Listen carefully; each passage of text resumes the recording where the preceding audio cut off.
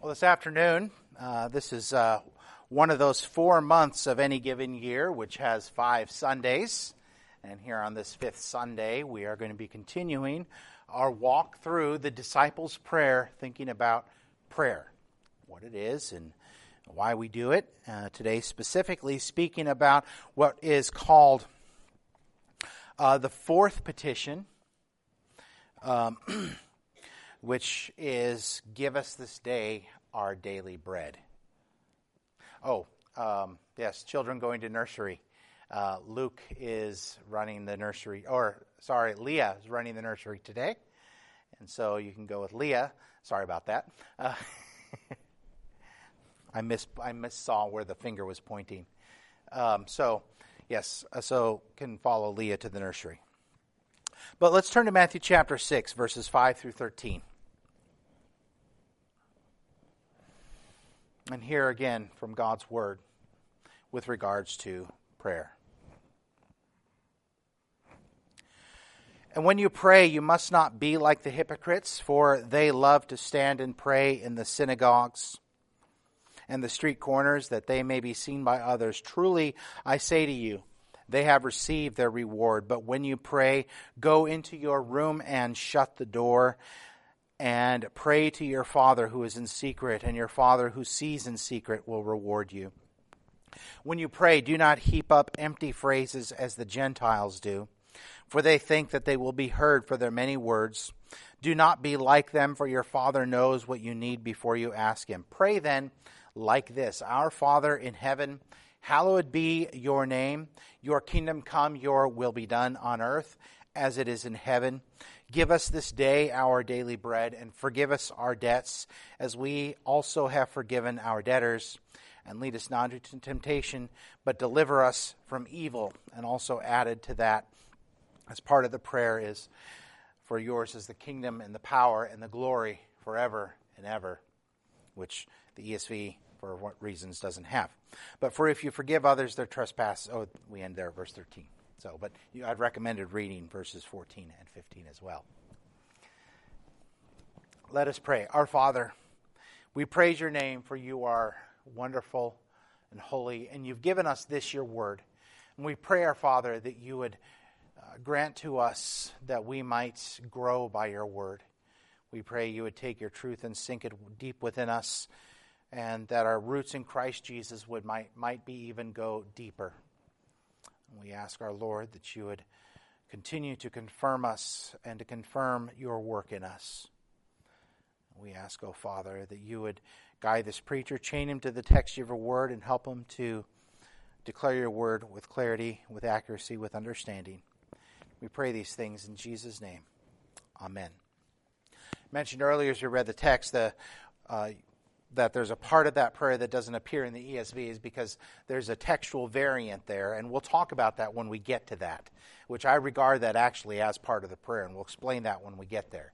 So hold on to that thought for probably about another year when we get there.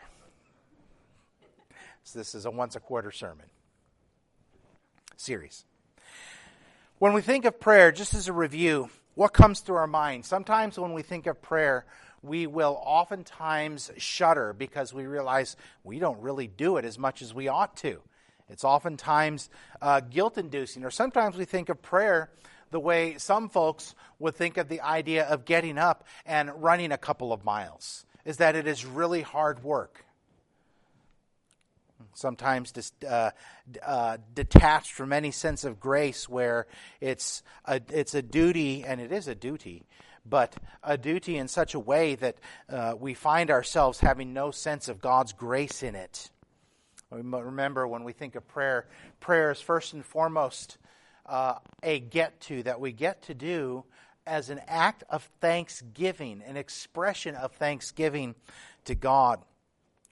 We've looked at Psalm 116, verses 8 through 14, and expressing his thankfulness for God's deliverance of his soul from death, of his work in him and being taken out of his affliction, he then says this, "What shall I render to the Lord for all his benefits to me?" He says, "I will lift up the cup of salvation." That's acknowledging what God has done. "And I will call on the name of the Lord." What is it to call on the name of the Lord? It is to say, "Lord, help me." It is to ask for more benefits. It is to continue to seek him.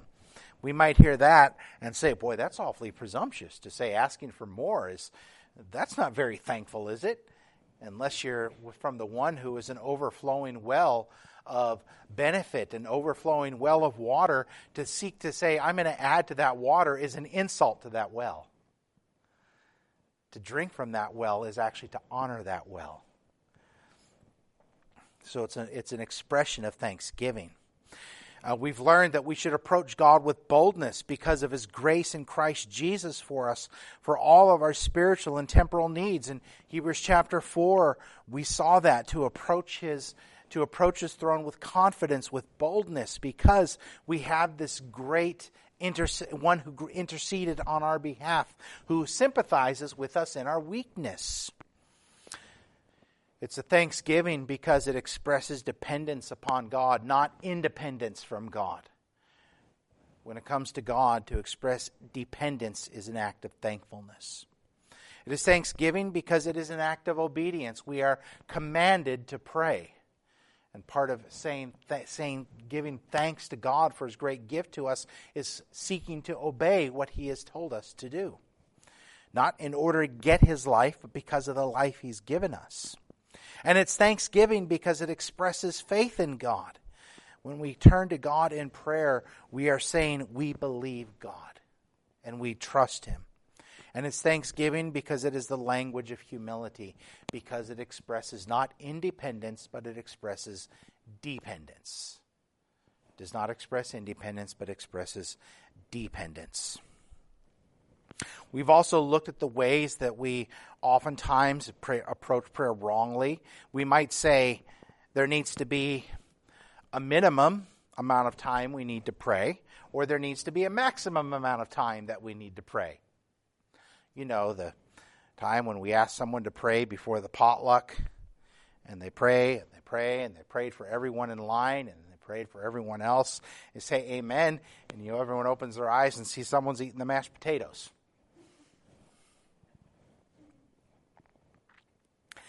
Nor are there minimum amounts of time. That is, and I've told this story before. Remember when I was a younger man,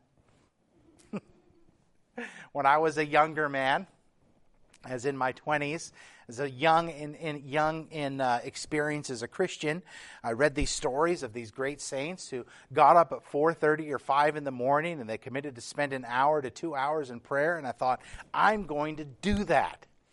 I woke up the next morning at 4:30 in the morning. I read a few scripture verses, started saying a few words in prayer, and a couple of hours later, I woke up.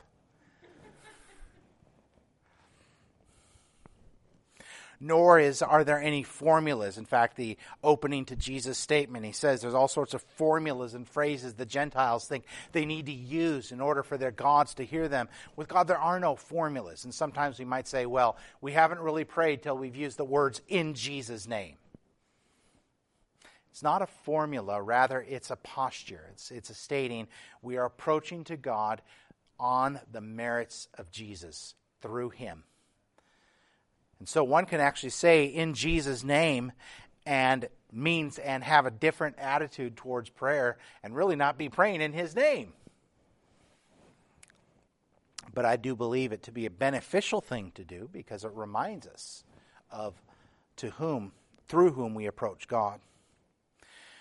And while we should endeavor to pray well and accurately, our prayers are not heard on account of their eloquence or on account of their precision. They're heard on the merits of Jesus and by the work of the Spirit. Romans 8:26 and 27 says, we may not know how we ought to pray, but the Spirit intercedes on our behalf with groanings that cannot be uttered. That means it's not things that come out of our mouth, but the Spirit takes and makes those prayers fit for the throne room of God. And prays and intercedes according to the will of God. And now, then we turned our attention for the last several messages on the disciples' prayer, which we oftentimes know is the Lord's Prayer, from Matthew 6, 5 through 13, which we just read. There's several different parts of the prayer. There's the preface or address, Our Father in Heaven. And there's 6 basic petitions. Hallowed be your name, your kingdom come, your will be done on earth as it is in heaven. Today, what we're looking at, give us this day our daily bread. Then there's forgive us our trespasses. We forgive those who trespass against us. Lead us not into temptation, but deliver us from evil. And then there's a conclusion, for yours is the kingdom, the power, and the glory forever. We've been going through each one of these different aspects of this prayer and learn what is being prayed and what we learn from each of those. When we approach God as our Father, we address Him as our Father. It tells us about our relationship with God. We've been adopted into His household, but not a father like an earthly father. Earthly fathers who often, who though do the best with what they have, still, because they're human, fail, including ourselves. Rather, a heavenly Father who's perfect and is able to do that which we cannot do for ourselves.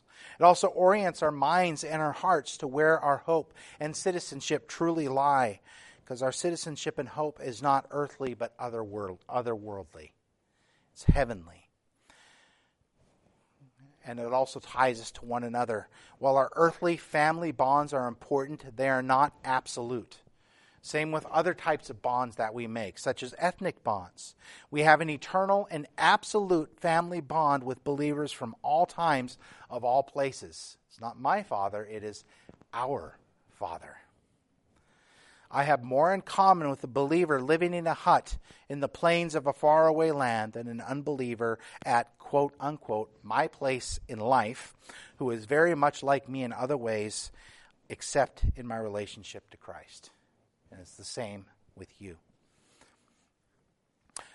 We learned about the first petition, hallowed be your name, in which we're asking God that God would honor His name in our lives, in the church, and throughout the world by creating worshipers of Him through our Lord Jesus Christ. We also learned about your kingdom come. What we're asking for is we're asking that the gospel would become ever more real to us, that the influence of the Spirit would work increasingly in us. We're praying for the church, that we would be a people who have the gospel and cherish it, a people who rest in Christ, for the church to be faithful and to have her offices filled with faithful men, and to be faithful to biblical doctrine in our love for Christ. And for the world, that the word of Christ may go from His people to every kind of people throughout the world. Such to be true of us. As it's been true of us, He's transferred us from the domain of darkness to the kingdom of His beloved Son. We also remember in this that Jesus did not offer a social or political transformation or a revolution or a utopian dream in this age in His first coming. That awaits His return. For we are awaiting His return, and we're asking for His kingdom to come, for His rule to be made complete and perfect throughout. We're asking for the day of judgment and for the full number of elect to come to faith in Christ. We've also learned about your will be done on earth as it is in heaven. We've learned about God's will. We've studied His will, His secret will or His decretive will, that is His will that is known only to Himself, that we look at history and we see God's plan for history, the way He's working out history. We don't have access to what He plans tomorrow for you or me. We don't have access to that. That's His secret will, or His will of decree. Then there's His revealed will, that which He has said is good and just for His creation to do. We're asking for God's will to be done in our lives, in our hearts, in our church, in our households, and in our proverbial neighbors, that we might live according to the ways that He has declared is true and just, and that He might continue working providentially in us. And it also includes on earth as it is in heaven. Where is our Father? He's in heaven, where all is perfect. What do we mean by in heaven? It's God's will perfectly being done where God is in his dwelling place. So we're asking for his perfect will to be an increasing reality in our lives and in our hearts. We're asking for our true citizenship to become an increasing reality in our lives. It's a lot of review, but it's been a few months since we've done this, so just to refresh us in that. Which brings us now to the next petition, the fourth petition. Remember, hallowed be your name, your kingdom come, your will be done on earth as it is in heaven, and now give us this day our daily bread, the fourth request. Just on the surface of this, for what are we asking? We're asking for bread, and we're asking for bread today or daily. Okay? When we think of bread, what is it that we think of in terms of bread? Of course, I like to make bread. All right? Bread is speaking of something, is not just it's not speaking necessarily specifically of bread as bread. In the ancient Mediterranean world, bread was the basic sustenance. It was the staple food. And so it's asking for sustenance. We're going to see it's not just physical sustenance for which we're asking. That's included. We can't neglect that because God in creation, in time, takes care of, seeks. We need to seek his care in time in this age. It's asking for provision, that which is necessary for life, for ourselves and for others, and for it to be given for the day. When we go to the store today, we go to the grocery store and we will oftentimes buy an entire week's or 2 weeks' worth or month's worth of groceries. In the ancient world, when they said daily bread makes sense because folks basically went and gathered things for what they needed that day. But it's also expressing for us what we need for today. We're going to see there's some scriptures that speak to that. As we've been doing in this series, I'd like for us to take a look at kind of what we would call a literature review or a historical review of what folks have said about this particular request. We've been using 5 basic sources for that, looking at catechism question and answers. The first is the Westminster Shorter Catechism. Question number 104, what do we pray for in the fourth petition? The answer is, in the fourth petition, which is, give us this day our daily bread, we pray that of God's free gift we may receive a competent portion of the good things of this life and enjoy his blessing with them. Now, that was the catechism given for the younger ones. The one for the older ones is called the Westminster Larger Catechism. It says, what do we pray for in this fourth petition? In the fourth petition, which is God, give us this day our daily bread,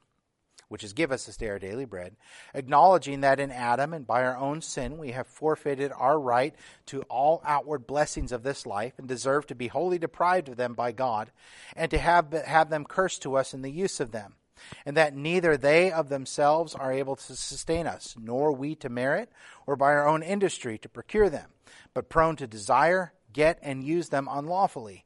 We pray for ourselves and others that both they and we, waiting upon the providence of God from day to day in the use of lawful means, may of his free gift, and as to his fatherly wisdom, shall seem best enjoy a competent portion of them, and have the same continued and blessed unto us in our holy and comfortable use of them, and contentment in them, and be kept from all things that are contrary to our temporal support and comfort. So it's acknowledging that we don't have a right to these things because we're sinners, is what it's saying. We don't have a right to these things. We're sinners. It's a gift from God. And to approach it that way, and also built into that, it says, is to pray that we might use those gifts in a way that is consistent with his ways and with his life.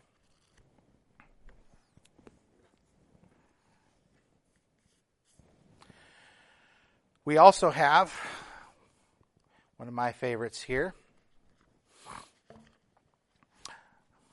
from the Heidelberg, or this is a version of the Heidelberg called an Orthodox Catechism. What does this request mean? What does the fourth request mean? Give us today our daily bread means do not take care of all... Give us today our daily bread means do take care of all our physical needs, so that we come to know that you are the only source of everything good, that neither our work and worry nor your gifts can do us any good without your blessing. And so help us to give up our trust in creatures and put trust in you alone. And then one other that we'll look at is from the Geneva Catechism. What mean you by the daily bread you ask for? In general, everything that we need for our body, not only food and clothing, but all that God knows to be necessary for us, that we may be able to eat our bread in peace. But why do you ask God to give you your food when he orders us to win it by working with our hands? Though he commands us to work for our living, nevertheless, it is not our labor, industry, and diligence that provides us with food, but the blessing of God alone, which makes the labor of our hands to prosper. Moreover, we ought to understand that it is not meat that nourishes us, though we have it owing to his command, but the power of the Lord alone, who uses it as his instrument. Why do you call it yours when you ask God to give it to you? Because of the kindness of God it becomes ours. Though it is by no means due to us, we are also reminded that it is not to desire the bread of others, but only that which we acquire by legitimate means according to the ordinance of God. Why do you say daily and this day? That we may learn to be content and not to covet more than our need requires. Since this prayer is common to all, how can the rich who have an abundance of good things provide for a long time, ask for bread, each bread daily? The rich as well as the poor should understand that none of the things profit them unless the Lord grant them the use of them, and by his grace make it profitable to them. Thus, in having, we have nothing unless he gives it to us.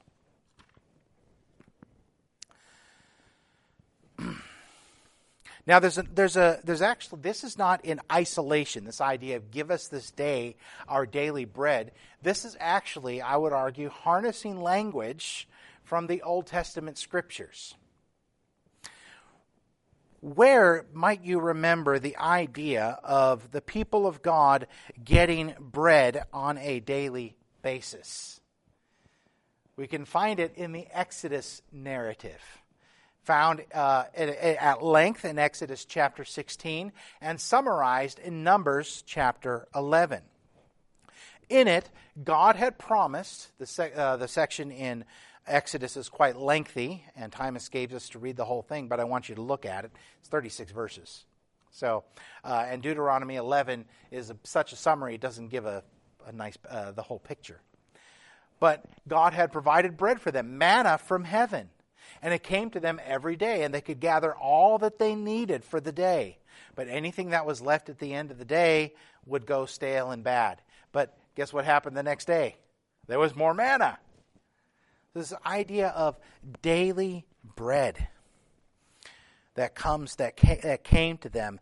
This is harnessing that kind of language. Give us today our daily bread. God provided for them that manna. They didn't need anything in that. If we read the story, we can see they also got dissatisfied with it over time.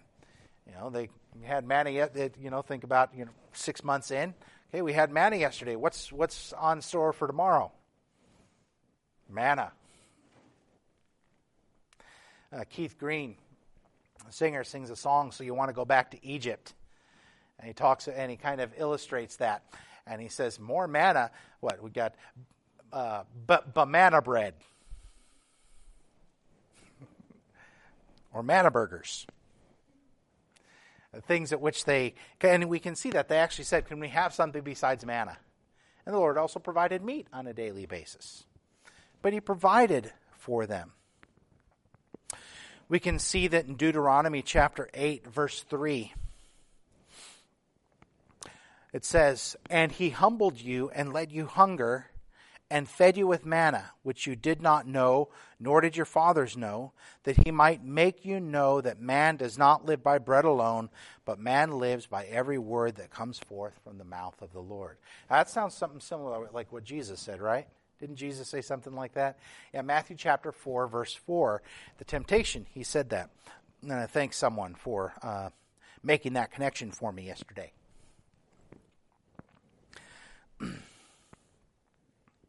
But we see here that manna was understanding that even in their temporal provision, they lived by the promise of the Lord. They lived by God's provision and what he had said. We're going to see this goes beyond our temporal provision for sustaining life in this age, but it goes beyond that and points actually to something even greater. But this recognizes that God is the provider of all things, not just for the just, but also for the unjust. Does not Paul say in his sermon, he says, God makes it to rain upon the just and the unjust. In his common care, in his common grace, he has, according to his character, he provides for human life to continue even in our fallen state. We call that common grace.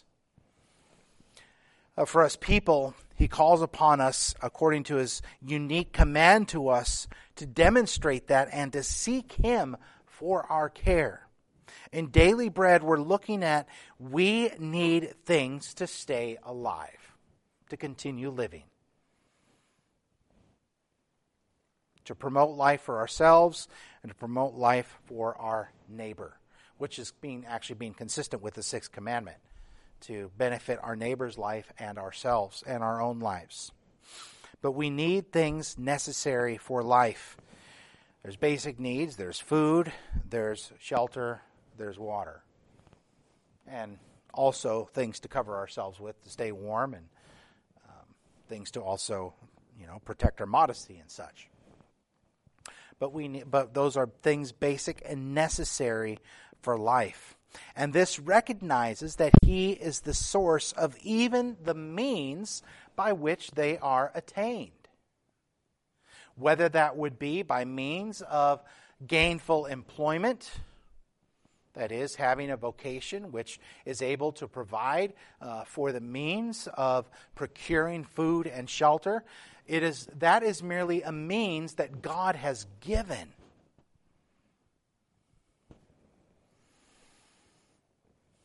Whether it would be through if one is in a place where it's very difficult for gainful employment or otherwise, or maybe has difficulties physically to be able to attain employment, there's generosity, which is a means that God uses, and other things God uses to provide for people and for his people.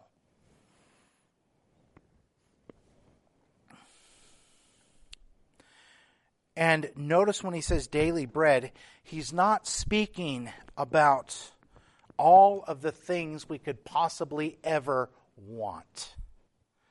Only that which we need.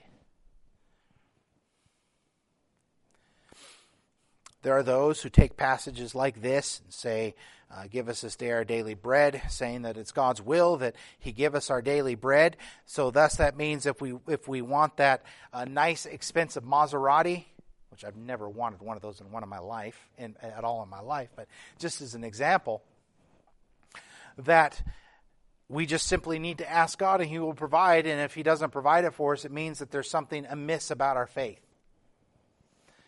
But is a Maserati necessary for survival? No, it is not necessary for survival.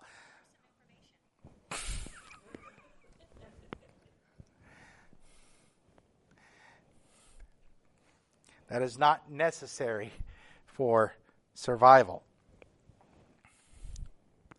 It means that which is necessary for life. We must remember the warnings in Scripture about the pursuit of wealth for wealth's sake. That is a fool's errand. Not that having wealth is sinful, but pursuing wealth for wealth's sake in and of itself is a fool's errand. For the love of money is the root of all kinds of evil. And he gives warning to those who have lots of money to not be too attached to it. In 1 Timothy chapter 6. But this minimalist perspective draws us to contentment and away from coveting. Listen to 1 Timothy chapter 6, verses 6 through 10. But godliness with contentment is of great gain, for we brought nothing into the world, and we cannot take anything out of the world. For if we have food and clothing, with these we will be content. But those who desire to be rich fall into temptation, into a snare, into many senseless and harmful desires that plunge people into ruin and destruction. For the love of money is a root of all kinds of evil. It is through this craving that some have wandered away from the faith and pierced themselves with many pangs. It is asking for this, but if we have food and clothing, with this we will be content.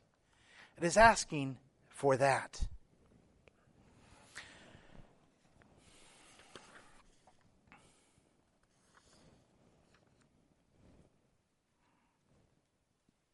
And in this, it calls us to seek His kingdom first. When we think about this, we are called upon here now to seek His kingdom first. One of the greatest worries that people often have is, will I have what is necessary to live tomorrow? In fact, that's one of the reasons people will often go on quests to pursue wealth for wealth's sake, and often why those who have lots of wealth is never enough. See, same idea of driving. We look at the speed limits and say they need to raise these speed limits. They're not fast enough. Fine, you raise them. Guess what? They're still not fast enough, are they? There's always someone who's going to want to go faster. We must remember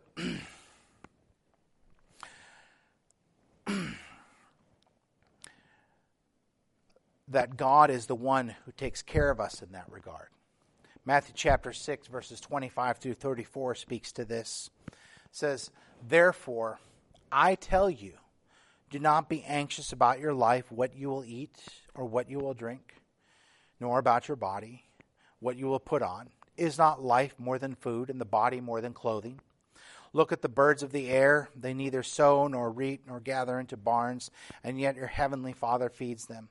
Are you not of more value than they? And which of you, by being anxious, can add a single hour to his span of life? And why are you anxious about clothing? Consider the lilies of the field and how they grow. They neither toil nor spin. Yet I tell you, even Solomon in all his glory was not arrayed like one of these. But if God so clothes the grass of the field, which today is alive and tomorrow is thrown into the oven, will he not much more clothe you, O you of little faith? Therefore do not be anxious, saying, what shall we eat, or what shall we drink, or what shall we wear? For the Gentiles seek after these things, and your heavenly Father knows that you need them all.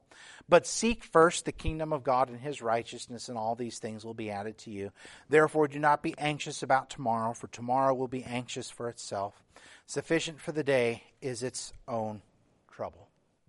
That is, to seek the Lord for this, to go about the business of seeking the Lord, living for him by faith in Christ Jesus, being about his business, trusting that the Lord will provide that as well as the means by which he will provide such things.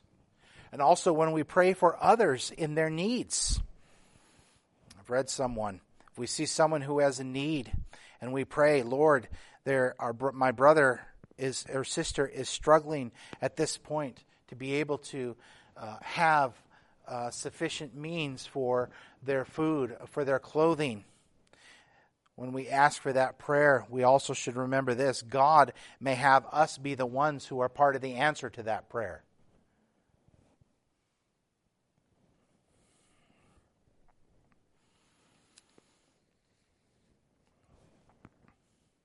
Remembering that when he has blessed us and given us bountifully, that he's given us bountifully in order that we might not just simply hoard it up to ourselves, but that we might also be a benefit to our brothers and our sisters in Christ.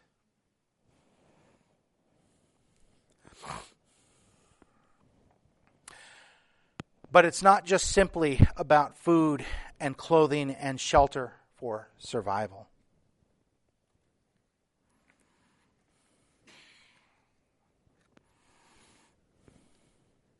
But rather, it also looks beyond our day-to-day food, our day-to-day bread or meat or vegetables or salad or, whatever.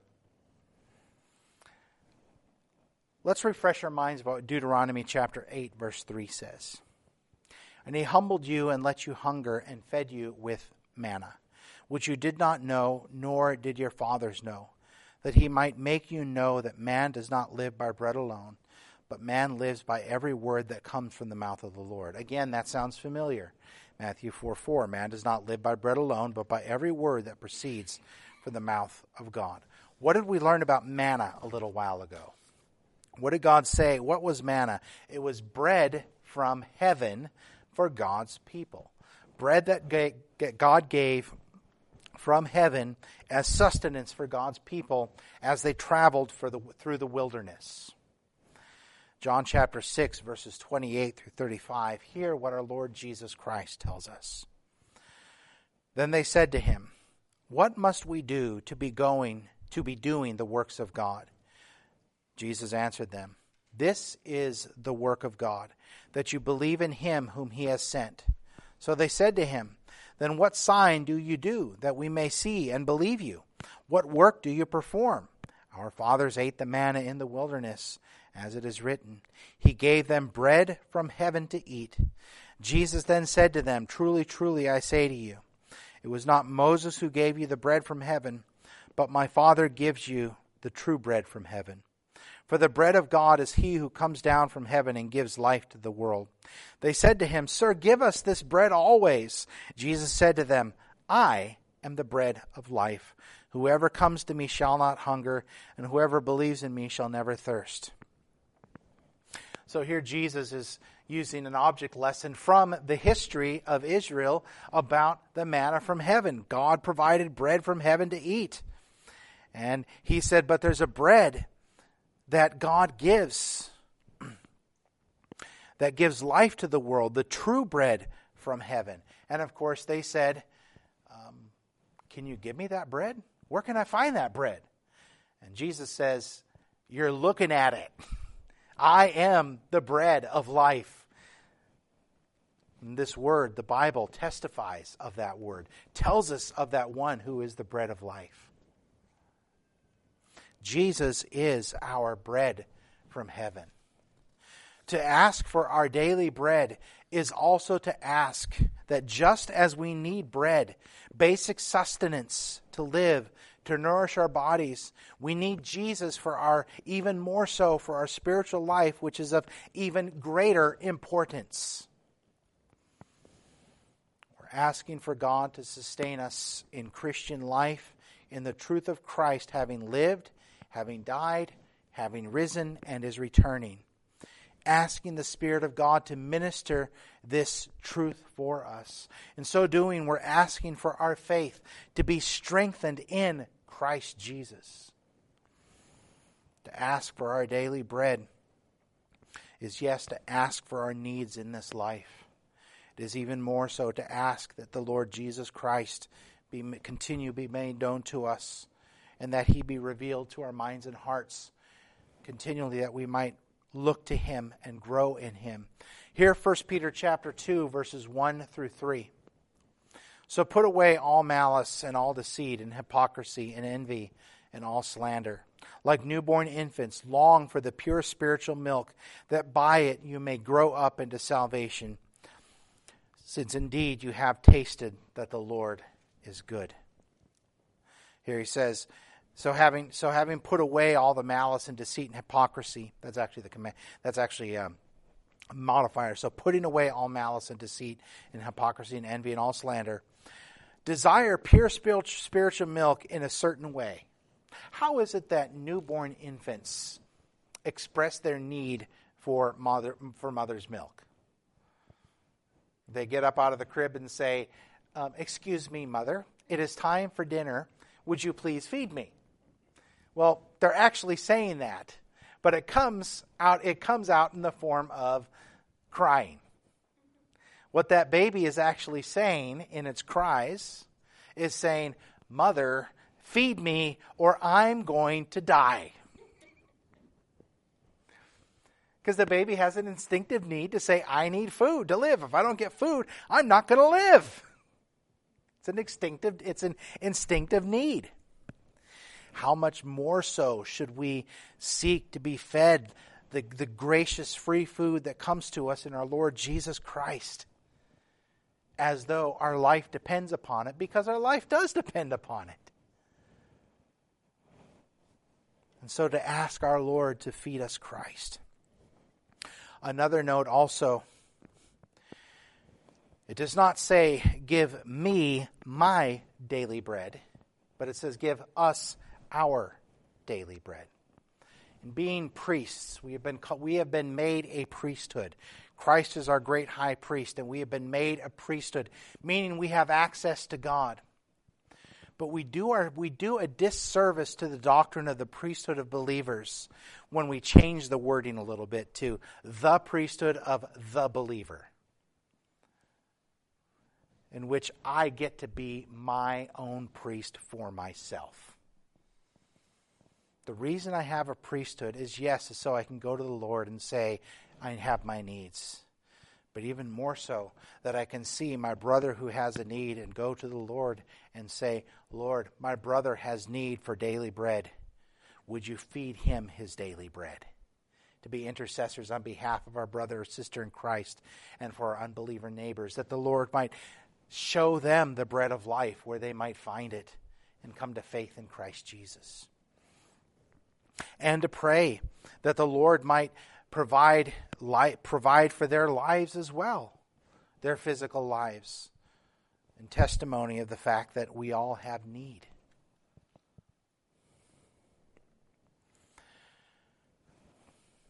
So this is not just simply gimme, but it's also give them, give him, give her.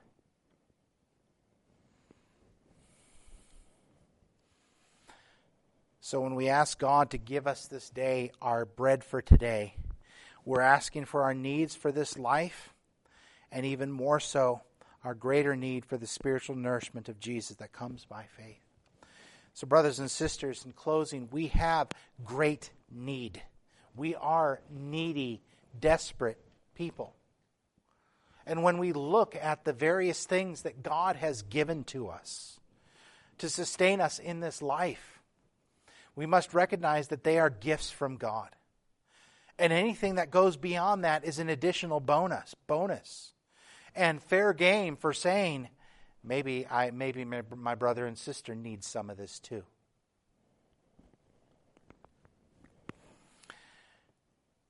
Because it's what do we have that has not been given to us? Even the things for which we labored from our own hands was a gift from God. Because we say, "Give us this day our daily bread." There's nothing that we have that truly belongs to us, because God has given it to us. And all things belong to him, so he owns the title to it. But even more so, my brothers and sisters, let us seek the Lord that we might be fed from his hand the truth of our Lord Jesus Christ. To be fed him in his life by the work of the Spirit. And pray that our brothers and sisters in Christ may have that our neighbors who know not of Christ Jesus may be shown that bread, and their eyes may be opened and see that bread and believe upon Christ. So let us pray. Our Father, take this your word, which is your food for us, which points us to the one who is the bread of life. And we pray that you would give us our daily bread today and in the next day, and in our various different types of need that we have, for us to continue living and surviving, that you would provide for us that need, and that you would help us to be willing to be agents, that when we have the ability to so do, to be a means of that you would give bread to others. And we pray these things, our Father, in Jesus' name. Amen.